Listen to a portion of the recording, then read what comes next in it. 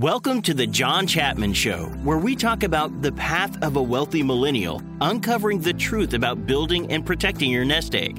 Join us on this journey as we hear the stories of millennials and mentors alike to help you plan, manage, and protect your wealth. John is an employee of WorthPoint LLC. All opinions expressed by John and podcast guests are solely their own opinion and do not necessarily reflect the opinions of WorthPoint. This podcast should not be relied upon for investment decisions and is for informational purposes only. Hey everyone, it's John Chapman, and we're back. Thanks for joining me on the podcast. I'm so excited to have you here, and I can't wait to talk about our subject for today, 401k accounts. I've got some fun stats that I want to run through, then some egregious errors that I hope you avoid, and then I've got some encouragement, some tips and tricks, and I'm also going to go through a couple of examples so we can nerd out on some dollar figures. So a lot to go through today. I was tempted to add even more content in here, but we'll just have to have more shows on this.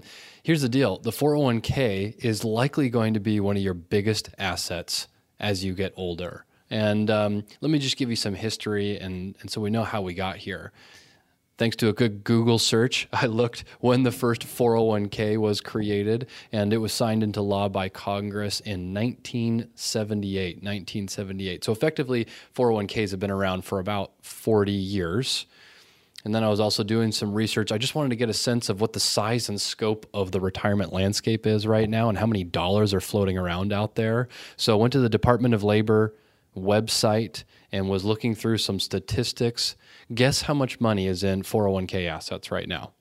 $6 trillion. Trillion with a T, as in for Tom. Pretty wild. $6 trillion. So in 40 years, there's $6 trillion just in 401k accounts alone.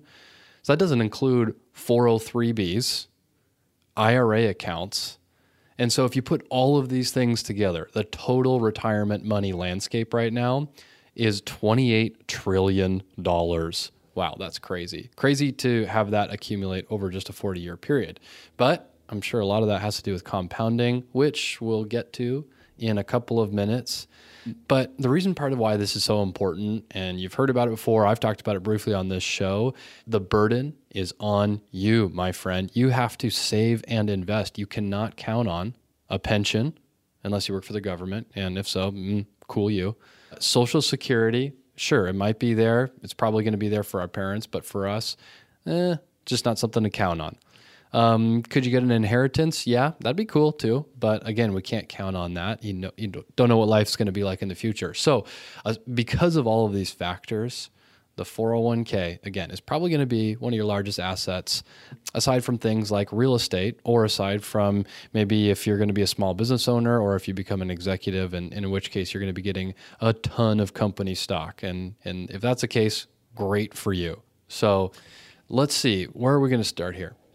So part of the power of the 401k and what makes it awesome and why we need to focus on it is because first, it automatically gets deducted from your paycheck, meaning you have to do very little. So there's a low barrier to entry. There's very little friction on this. And it happens a lot of times just behind the scenes with your HR and employer. The second really cool thing is that it's tax deferred, which means you're not paying taxes each year on dividends, interest, or gains, and it compounds. And you know the famous quote from Albert Einstein, which is, compound interest is the eighth wonder of the world, and he is totally spot on. But there's also a lot of confusion that's out there. I want to jump into that now and just talk from the very beginning, from the get-go. Let's talk about the company match and how it works, and then we'll move on with our show. Okay, let's get started. Company match. Let's start with a really easy example. Let's say you make $100,000 per year, and let's say the company offers you a match. Let's say 50% up to the first 6%. It's fairly common, just 50% up to the first 6%. So that means in order for you to get all of this free money, I'm using air quotes here, free money from the company, you need to put in at least 6%. If you do that off of $100,000, that's $6,000 a year or $500 a month or $250 per pay period. So you're putting in $6,000. Your company is going to match, again, the reminder, 50% up to 6%.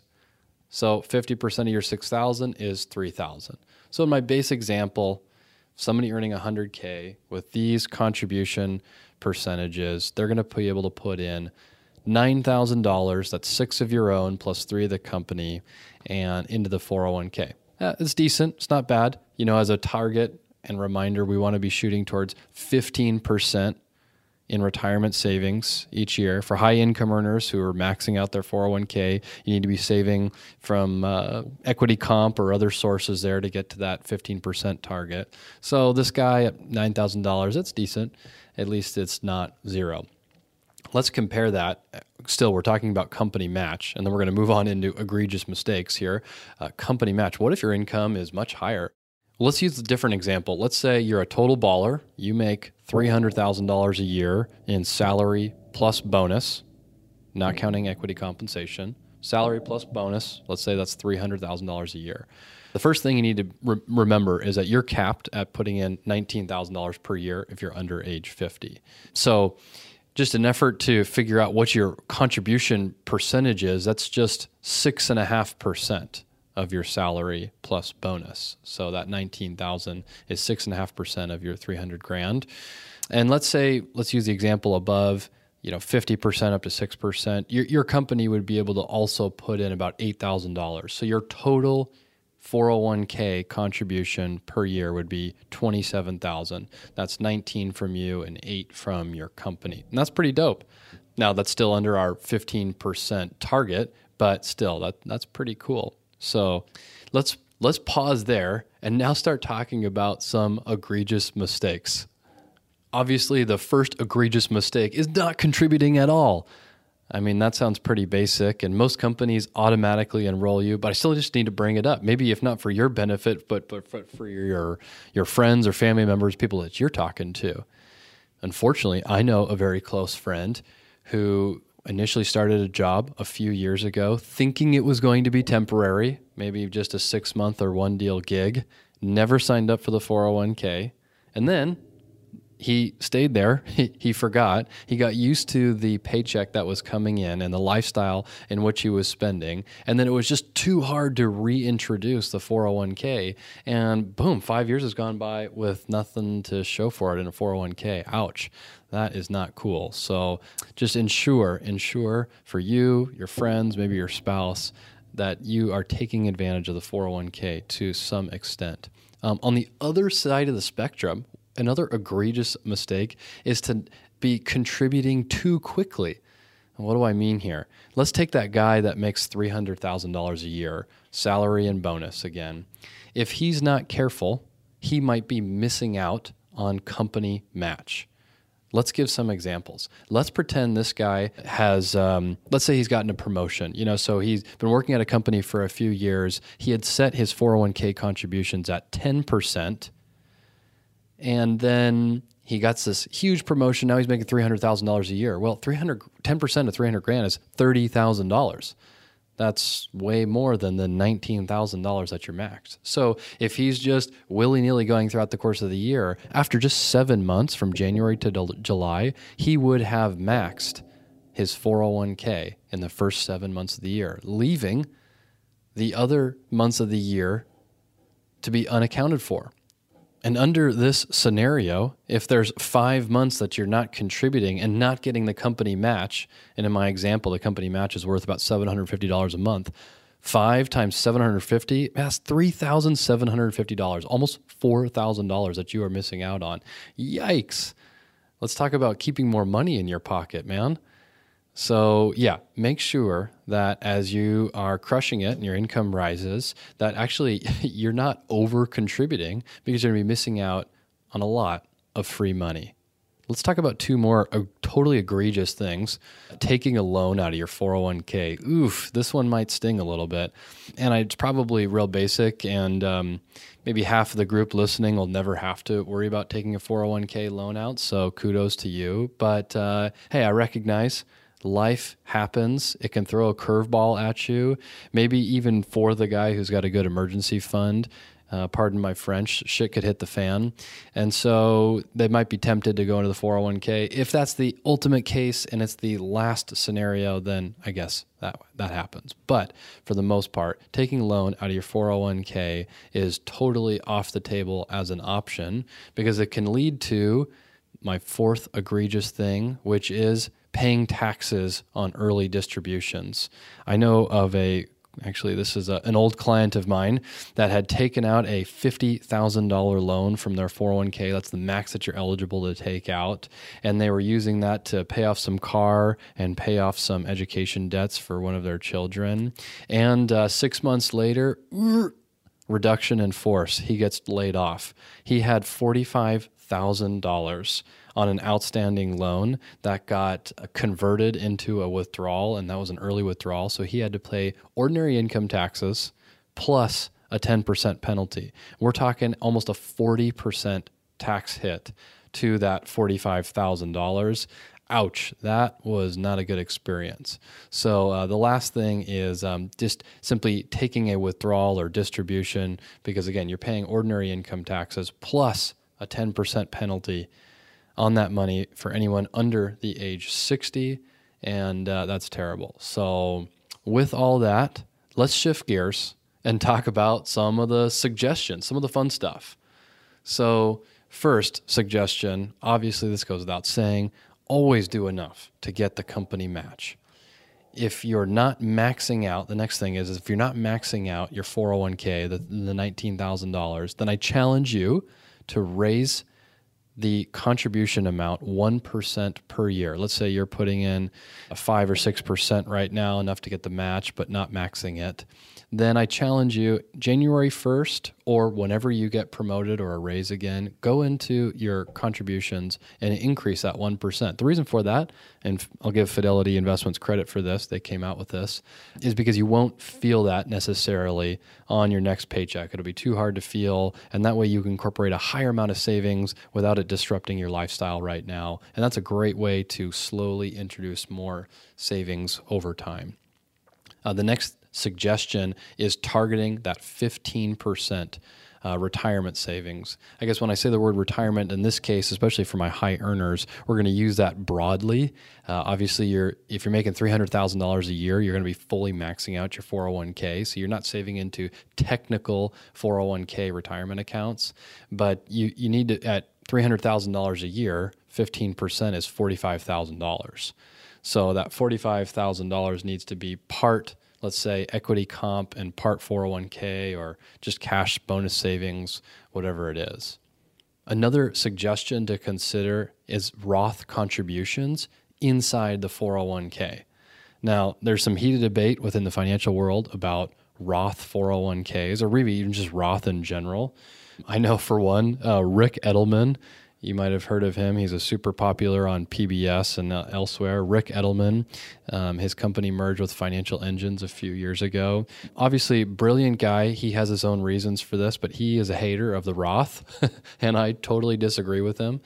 What do I know? Well, let me give you an example of why I disagree. So the Roth, even if you're in a high tax bracket right now, paying some of the taxes on your contributions to the 401k has a huge benefit down the line. Let me give you an example.